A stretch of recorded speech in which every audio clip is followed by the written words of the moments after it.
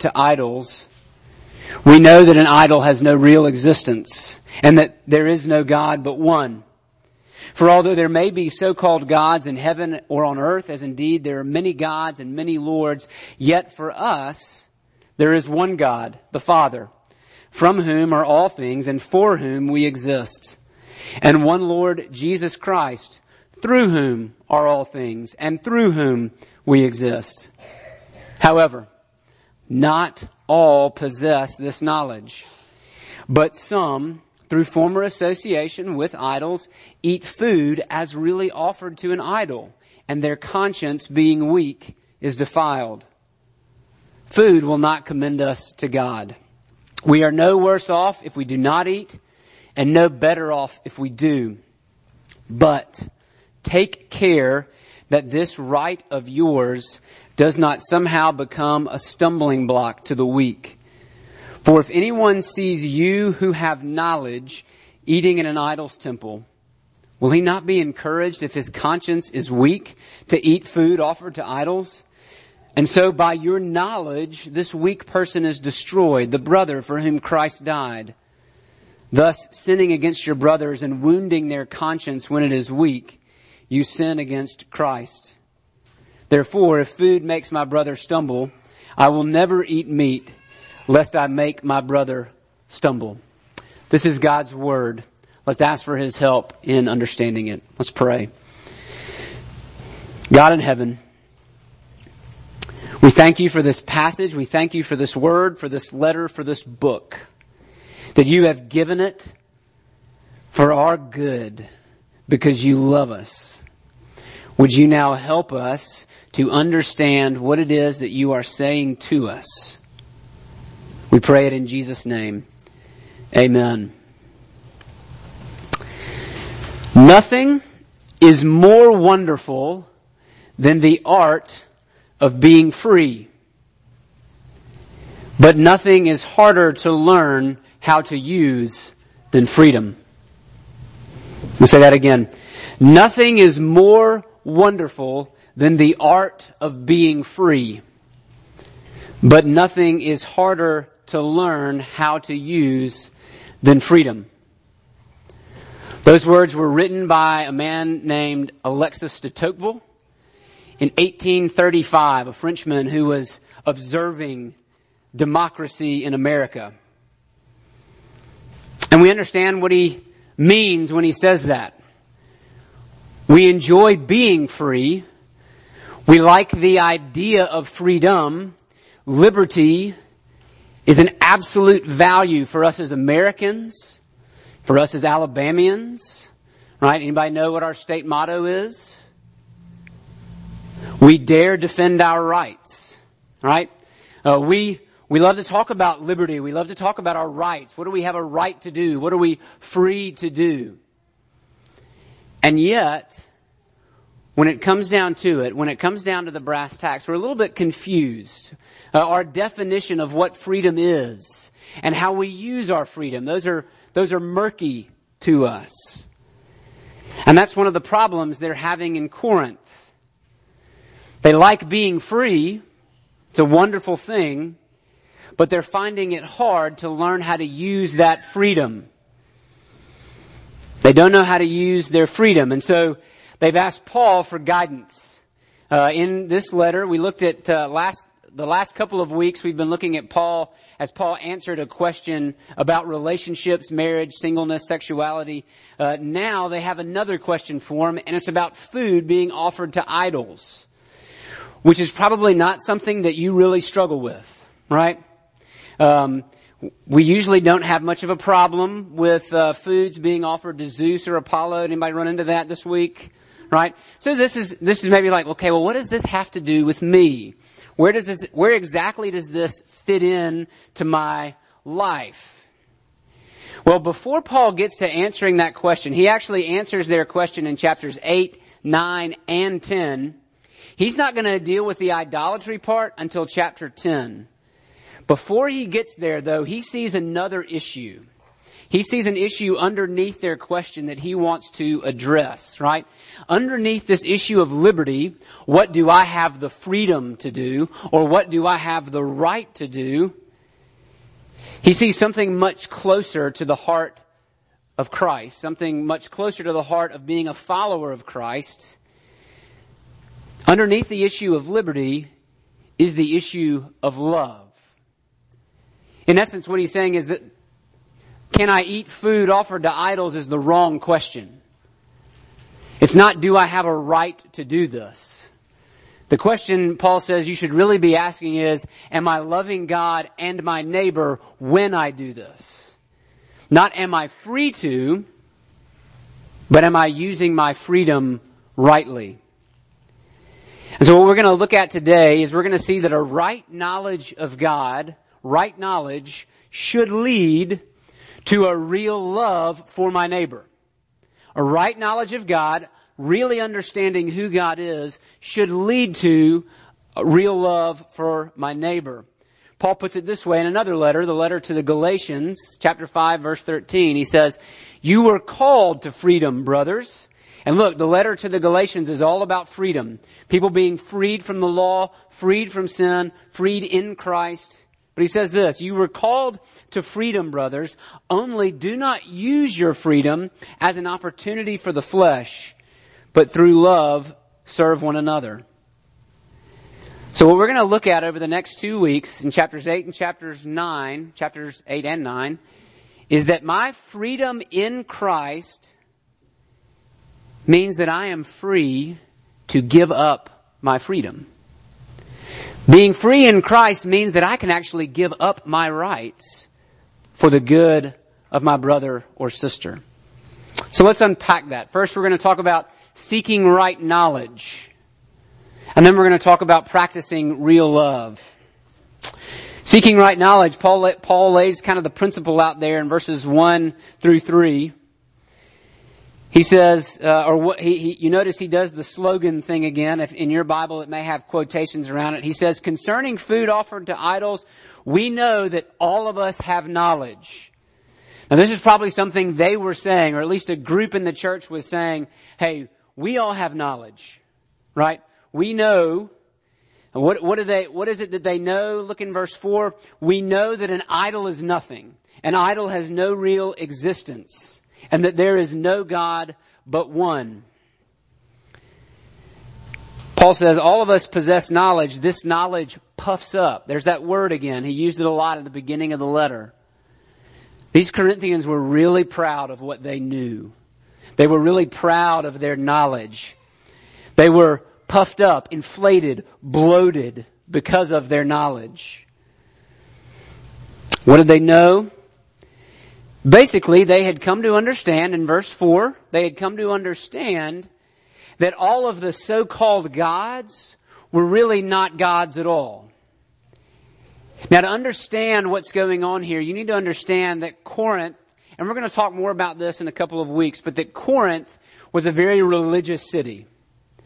Excavations show that there were at least 12 temples and shrines all around the city. So Corinth was a very religious place. To be a part of society in Corinth meant that at some point you were going to engage in some religion or another. They had a temple to Apollo. They had a shrine to Aphrodite, among others. So religion was big in Corinth. And what Paul is saying, and he's agreeing with the Corinthians, is that, yes, these are all false gods.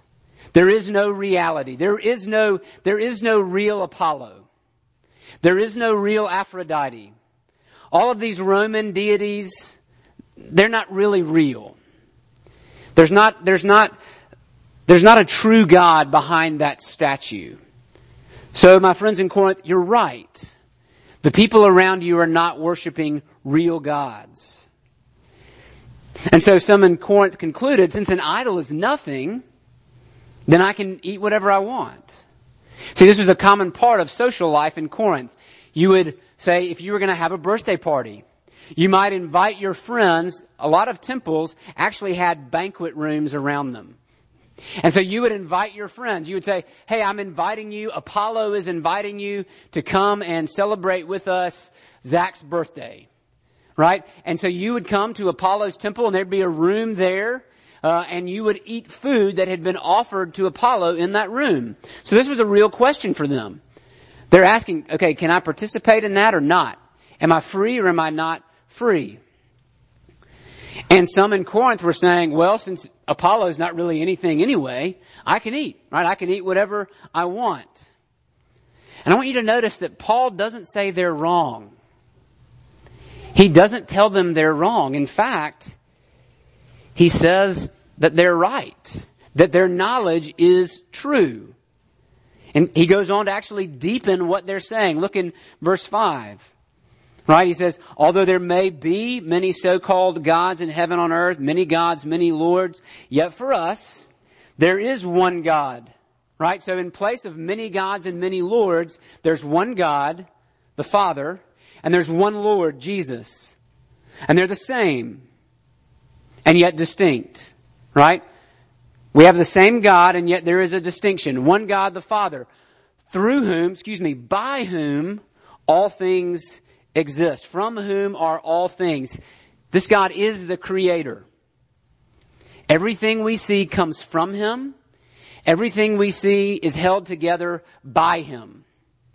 The universe continues to spin and expand because God the Creator wills it to do so. Every molecule and even the things that we can't see are governed by this Creator God. Both the massive expanse of the universe and even the beyond microscopic that builds that universe are under the control of God the Father. Everything we see comes from Him, is held together by Him. And then he says, for whom we exist. Literally, for Him we are. That means that He, not me, is the center of the universe. Why am I here?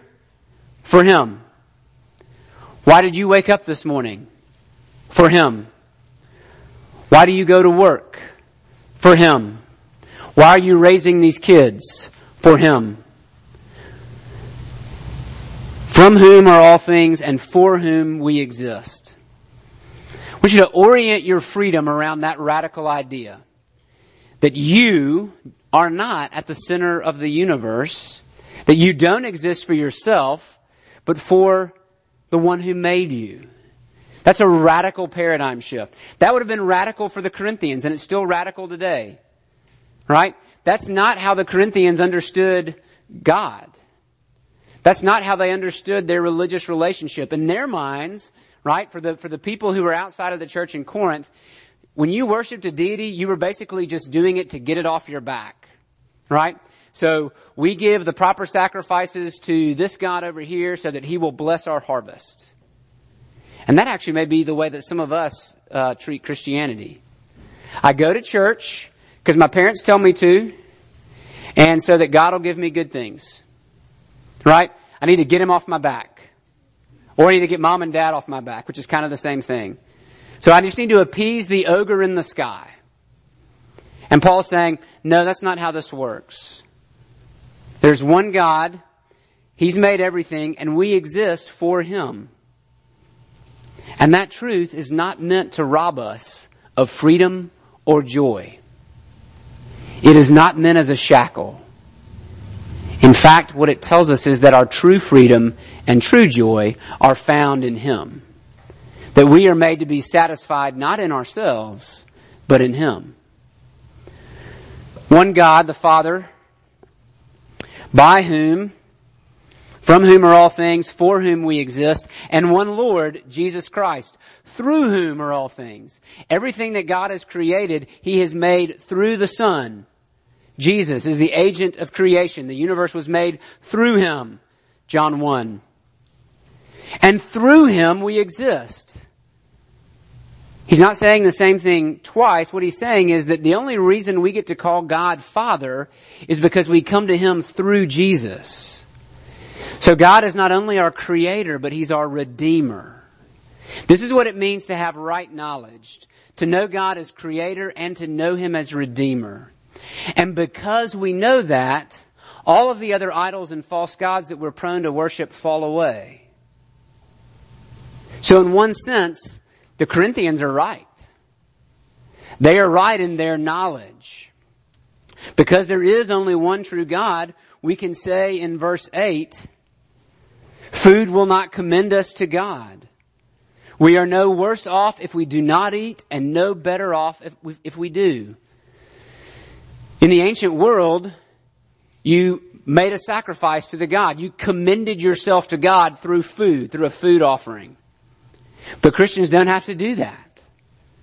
Because Jesus is our commendation to God. We are accepted by God because of what Jesus has done. His is the sacrifice that counts. So we don't have to look for others. That's a beautiful truth of the gospel. Jesus is what commends us to God, not what we eat or don't eat. So Paul can say, it really doesn't matter. It doesn't matter what you eat or don't eat. And he says in Romans, right? Eating and drinking are not part of the kingdom of God, right? That doesn't really matter. It's a thing in difference. So whether we eat or not, it doesn't affect our standing before God. But, Paul says, you're missing something. You may have knowledge, but you're missing an important component. They had knowledge, but they didn't have love. And it showed in the way that they were treating their weaker brothers and sisters. Look back up at verses 1 through 3. What does it mean to practice real love? Paul says, I know all of us possess knowledge. This knowledge puffs up, but love builds up. If anyone imagines that he knows something, he does not yet know as he ought to know. But if anyone loves God, he is known by God. So Paul says, knowledge puffs up, but love builds up. Now, first of all, we need to say what Paul is not saying. This is not an attack on knowledge. Some have read this verse and have wrongly concluded, well, what you know doesn't really matter. Right? Theology isn't important. Theology is not nearly as important as just loving people. So your knowledge of God doesn't matter. It's your love that counts. That's not what Paul's saying. Right? And you will never hear me, at least as long as I have my mind, say that what you know doesn't matter. Knowledge matters. It's mere knowledge that's the problem. In fact, I would say that if we're really going to love people, we actually have to have a right knowledge of God first. If we're really going to practice real love, we must have right knowledge. So this is not an attack on knowledge per se. I remember a friend of mine, he'd just gotten married, and they were moving off to seminary. They were having dinner in a restaurant one night, and they saw a local radio celebrity there in the restaurant. They were waiting for a table, and so they just started talking with this guy. And my friend mentioned that they were moving off to go to seminary, which is graduate school for preachers. So this is a knowledge pursuit. We're going to get more knowledge. And he told this to the radio personality, and the guy just kind of shook his head and said, "Oh man, I hope you're going to be okay." Right? There's this idea in the church that to gain more knowledge is somehow an empty pursuit. That more knowledge is not what we need. But I would argue, contrary to that no, actually, we need a better knowledge of God. Not an empty knowledge of God, but we still need to pursue God with our minds. We need to worship the Lord. Jesus said, right? Worship the Lord your God with all your mind. So coming into church does not mean that we check our minds at the door. No, we engage God with our minds and with our hearts too. So this is not an attack on knowledge, but Paul is saying that knowing about God is not the same as knowing God. You can know lots of things about God, but not know Him. And that's the problem in Corinth. They knew truth about God, but it didn't bring them to love God. And it didn't bring them to love their neighbors. So here's the situation. And the way that you can tell this is true is looking in verse 2, Paul says, if anyone imagines that he knows something, he does not yet know as he ought to know. Paul's like Inigo Montoya in The Princess Bride. You keep saying that word, but I do not think it means what you think it means. Right? You keep saying you have knowledge, but I don't think you have the knowledge you think you have. Right? If anybody thinks he knows something, if anybody thinks that he's mature, well, odds are he doesn't really know what he thinks he knows. Maturity doesn't brag about its maturity. Not in Jesus. Right? So, what's going on in Corinth? How do we know that these people don't really know? What is proof that they are puffed up? And that's the distinction, right? Knowledge that puffs up while love builds up. Mere knowledge is focused on self. It leads to pride. But love, theologian Charles Hodge puts it this way, love does not terminate on itself as knowledge does. Right? Knowledge terminates on itself. It's a self-feeding cycle. Love does not terminate on itself as knowledge does, but goes out of itself and seeks its happiness in another and lives and acts for others. That's the difference. So how is this playing out in Corinth? Verse 7. Paul has just talked about the knowledge that they have, but then he says this, however, not all possess this knowledge. Not everybody knows what you know. Not everybody is as mature as you are.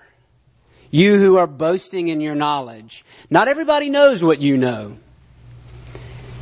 Some, through former association with idols, eat food as really offered to an idol. There are some people in the midst of the church who still believe that there was some reality in idols. And so they have avoided the other temples like a plague. If they saw idol food, they were like, I don't know, am I worshiping a false god when I do this, right? Their consciences were weak, Paul says. They were uncertain, right? They did not yet know enough about their identity in Jesus to make a good decision. And so if they ate food offered to an idol, they were participating, or so they felt, in idolatry. And so they were sinning. They were sinning against themselves if they did that. These people have weak consciences. They don't yet fully grasp the gospel. They don't have a knowledge that leads to freedom yet. Their understanding of who they are in Jesus is weak. And I want you to notice something. Paul assumes there will be weak brothers and sisters in the church. Paul assumes that there will be what we might call immature or young believers in the church. So we can infer from that if a church, if everyone in the church thinks that they're mature, I refer you back to verse 2, right? But if a church is full of mature people, it is failing in Jesus' mission to gather in new converts and grow them in Christ. The idea of growth means that some people will be further along than others. Paul assumes there will be weakness in the church. He doesn't assume that everyone is a spiritual juggernaut.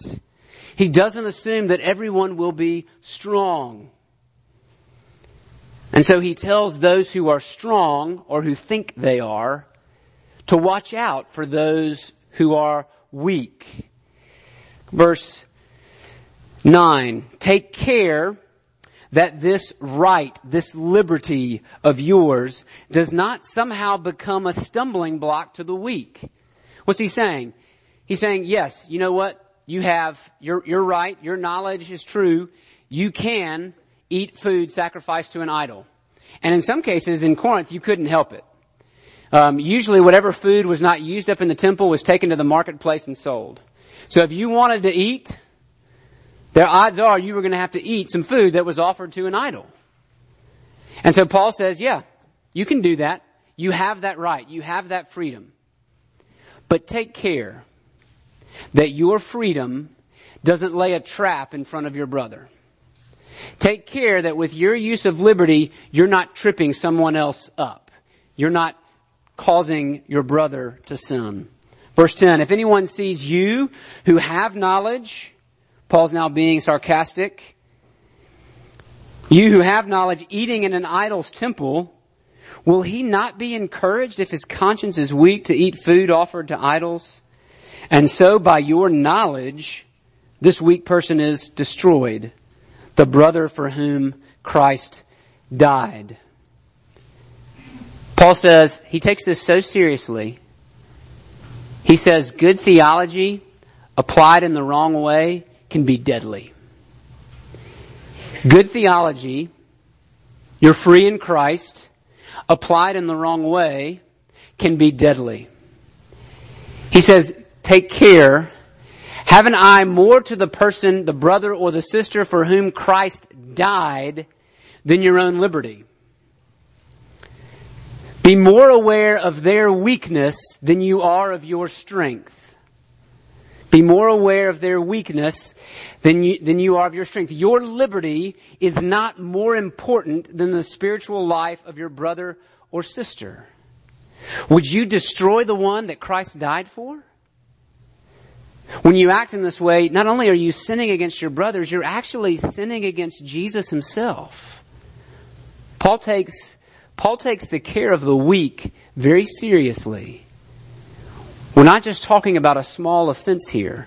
Paul says when you do this, when you are careless with your liberty, you wound the conscience of one for whom Christ died. Paul says take care. He even goes so far as to say this, and we'll look more about Paul's rights next week. Paul goes so far as to say this. He says, if food makes my brother stumble, I'll never eat meat again. That's a little bold, right? It's like the vegetarian's favorite verse in the Bible. He says, if food makes my brother stumble, then I'll never eat meat again. That's how seriously Paul is. Look, Paul could not understand his freedom any better. This is the theologian of freedom in the New Testament. He understands what it means to be set free. He understands what it means for his heart not to be shackled. But he understands, not that he's going to reshackle it, but that he doesn't have to use that freedom every time. He can see the weaker brother or sister, take them into account and say, I won't do that. I'll give up my rights. That's kind of crazy, isn't it? I will give up my rights for the sake of those who are young in the faith. If it's better for them, I'll give up my rights. That's gospel talking. Right? Who says that? In our culture, in our day, who would ever say I give up my rights? No, usually what we're doing is we're clamoring for more. Right? These are my rights and I'll stand on them. This is my liberty. I'll stand on it. And liberty is a beautiful thing. Again, when used well. So just a couple of applications for us from here. For the strong. For those of you who feel like you have knowledge, remember the gospel. Remember Jesus, who though he was in the form of God, did not count equality with God a thing to be grasped, but emptied himself, taking the form of a servant, being born in the likeness of men, being found in human form. He humbled himself by becoming obedient to the point of death, even death on a cross. Jesus has all the power and all the knowledge. There is no one stronger and there is no one smarter. And what does Jesus do with his strength? What does Jesus do with his knowledge? He steps down. He yields it and wields it so that he can save weak people. So for those of us who think ourselves mature, remember the humble servitude of Jesus, that he yielded up his strength and knowledge so that he could save lost sinners. And then for the weak, those of us who are young in the faith, who have not fully grasped the gospel. First, I would say there are more of us than you think there are. But second, I would say this: the conscience is not meant to remain weak forever. We are not meant to remain young. We are meant to grow. And so for those who are strong, if you feel like you have a good understanding of your gospel freedom and your identity in Jesus, then you need to be on the lookout for those who are weak. You need to be on the lookout for those who are young so that you can help them along. There are those of us who need to be taught and mentored and brought along. That is the role of the strong in the church. The role of the weak: know what you don't know and seek out the strong. This is a mutual building up in love. This is how we love one another. This is how love builds up. So if you're the weak, make use of all the means that God has given us to grow. Latch on to an older brother or sister in the faith and learn from them. And then for everyone, remember the gospel. That our position before God is only there because of Jesus. Listen to these words from the early 1800s. Come boldly to the throne of grace, ye wretched sinners, come, and lay your load at Jesus' feet and plead what He has done. How can I come? Some soul may say, I'm lame and cannot walk. My guilt and sin have stopped my mouth. I sigh, but dare not talk. Come boldly to the throne of grace, lost and blind and lame. Jesus is the sinner's friend and ever was the same. He makes the dead to hear His voice. He makes the blind to see. The sinner lost, He came to save and set the prisoner free. Come boldly to the throne of grace, for Jesus fills the throne, and those He kills, He makes alive. He hears the sigh or groan. Poor bankrupt souls who feel and know the hell of sin within, come boldly to the throne of grace. The Lord will take you in. Let's pray. Oh God, that we would remember our weakness. That in those moments when we are prone to pride, to believe that we have done something to garner standing before you, that somehow our good works or good behavior commend us to you, would you humble us and help us to remember that we stand before you on the merit of Jesus alone, by the blood of Christ alone. And this alone is what commends us to you. This alone is what presents us to you. Jesus alone presents us as favorable. And so we are free. We are free from having to prove ourselves. Free from having to earn our way. It has been earned for us. And because of that, we are free to lay our rights down. We are free, in a sense, to lay our freedom down for the good of those around us. We are free to think not simply of ourselves and what we can do, what we have rights to do, but to think of others and to not lay a tripping stick in front of them, but rather to help them understand their own freedom, understand their identity in Jesus. Lord, for those of us who are new in the faith or struggling to come to faith because we believe that there's no way that you would accept us, that I can't be good enough, and quite frankly, I'm tired of trying. Would you remind us that it is Jesus who presents us to God? That all that trying, no amount of trying to be good would work anyway. And so we can come boldly. Whether our consciences are weak, whether we are lame, blind, though our spiritual hearts are small, we can come to you and trust in you and be saved. We pray it in Jesus' name. Amen.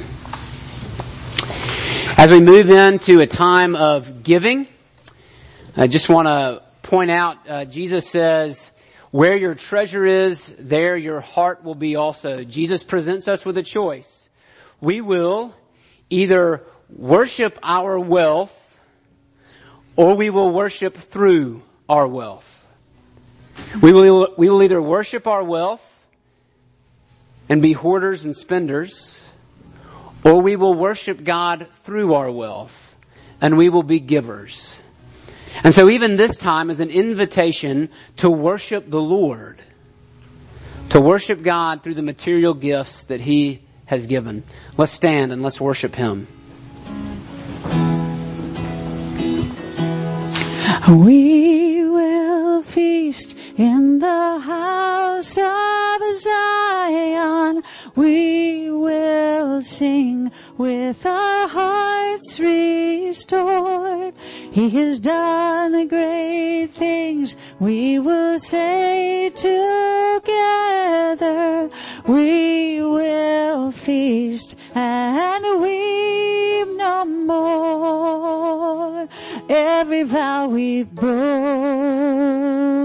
and betrayed, you are the faithful one.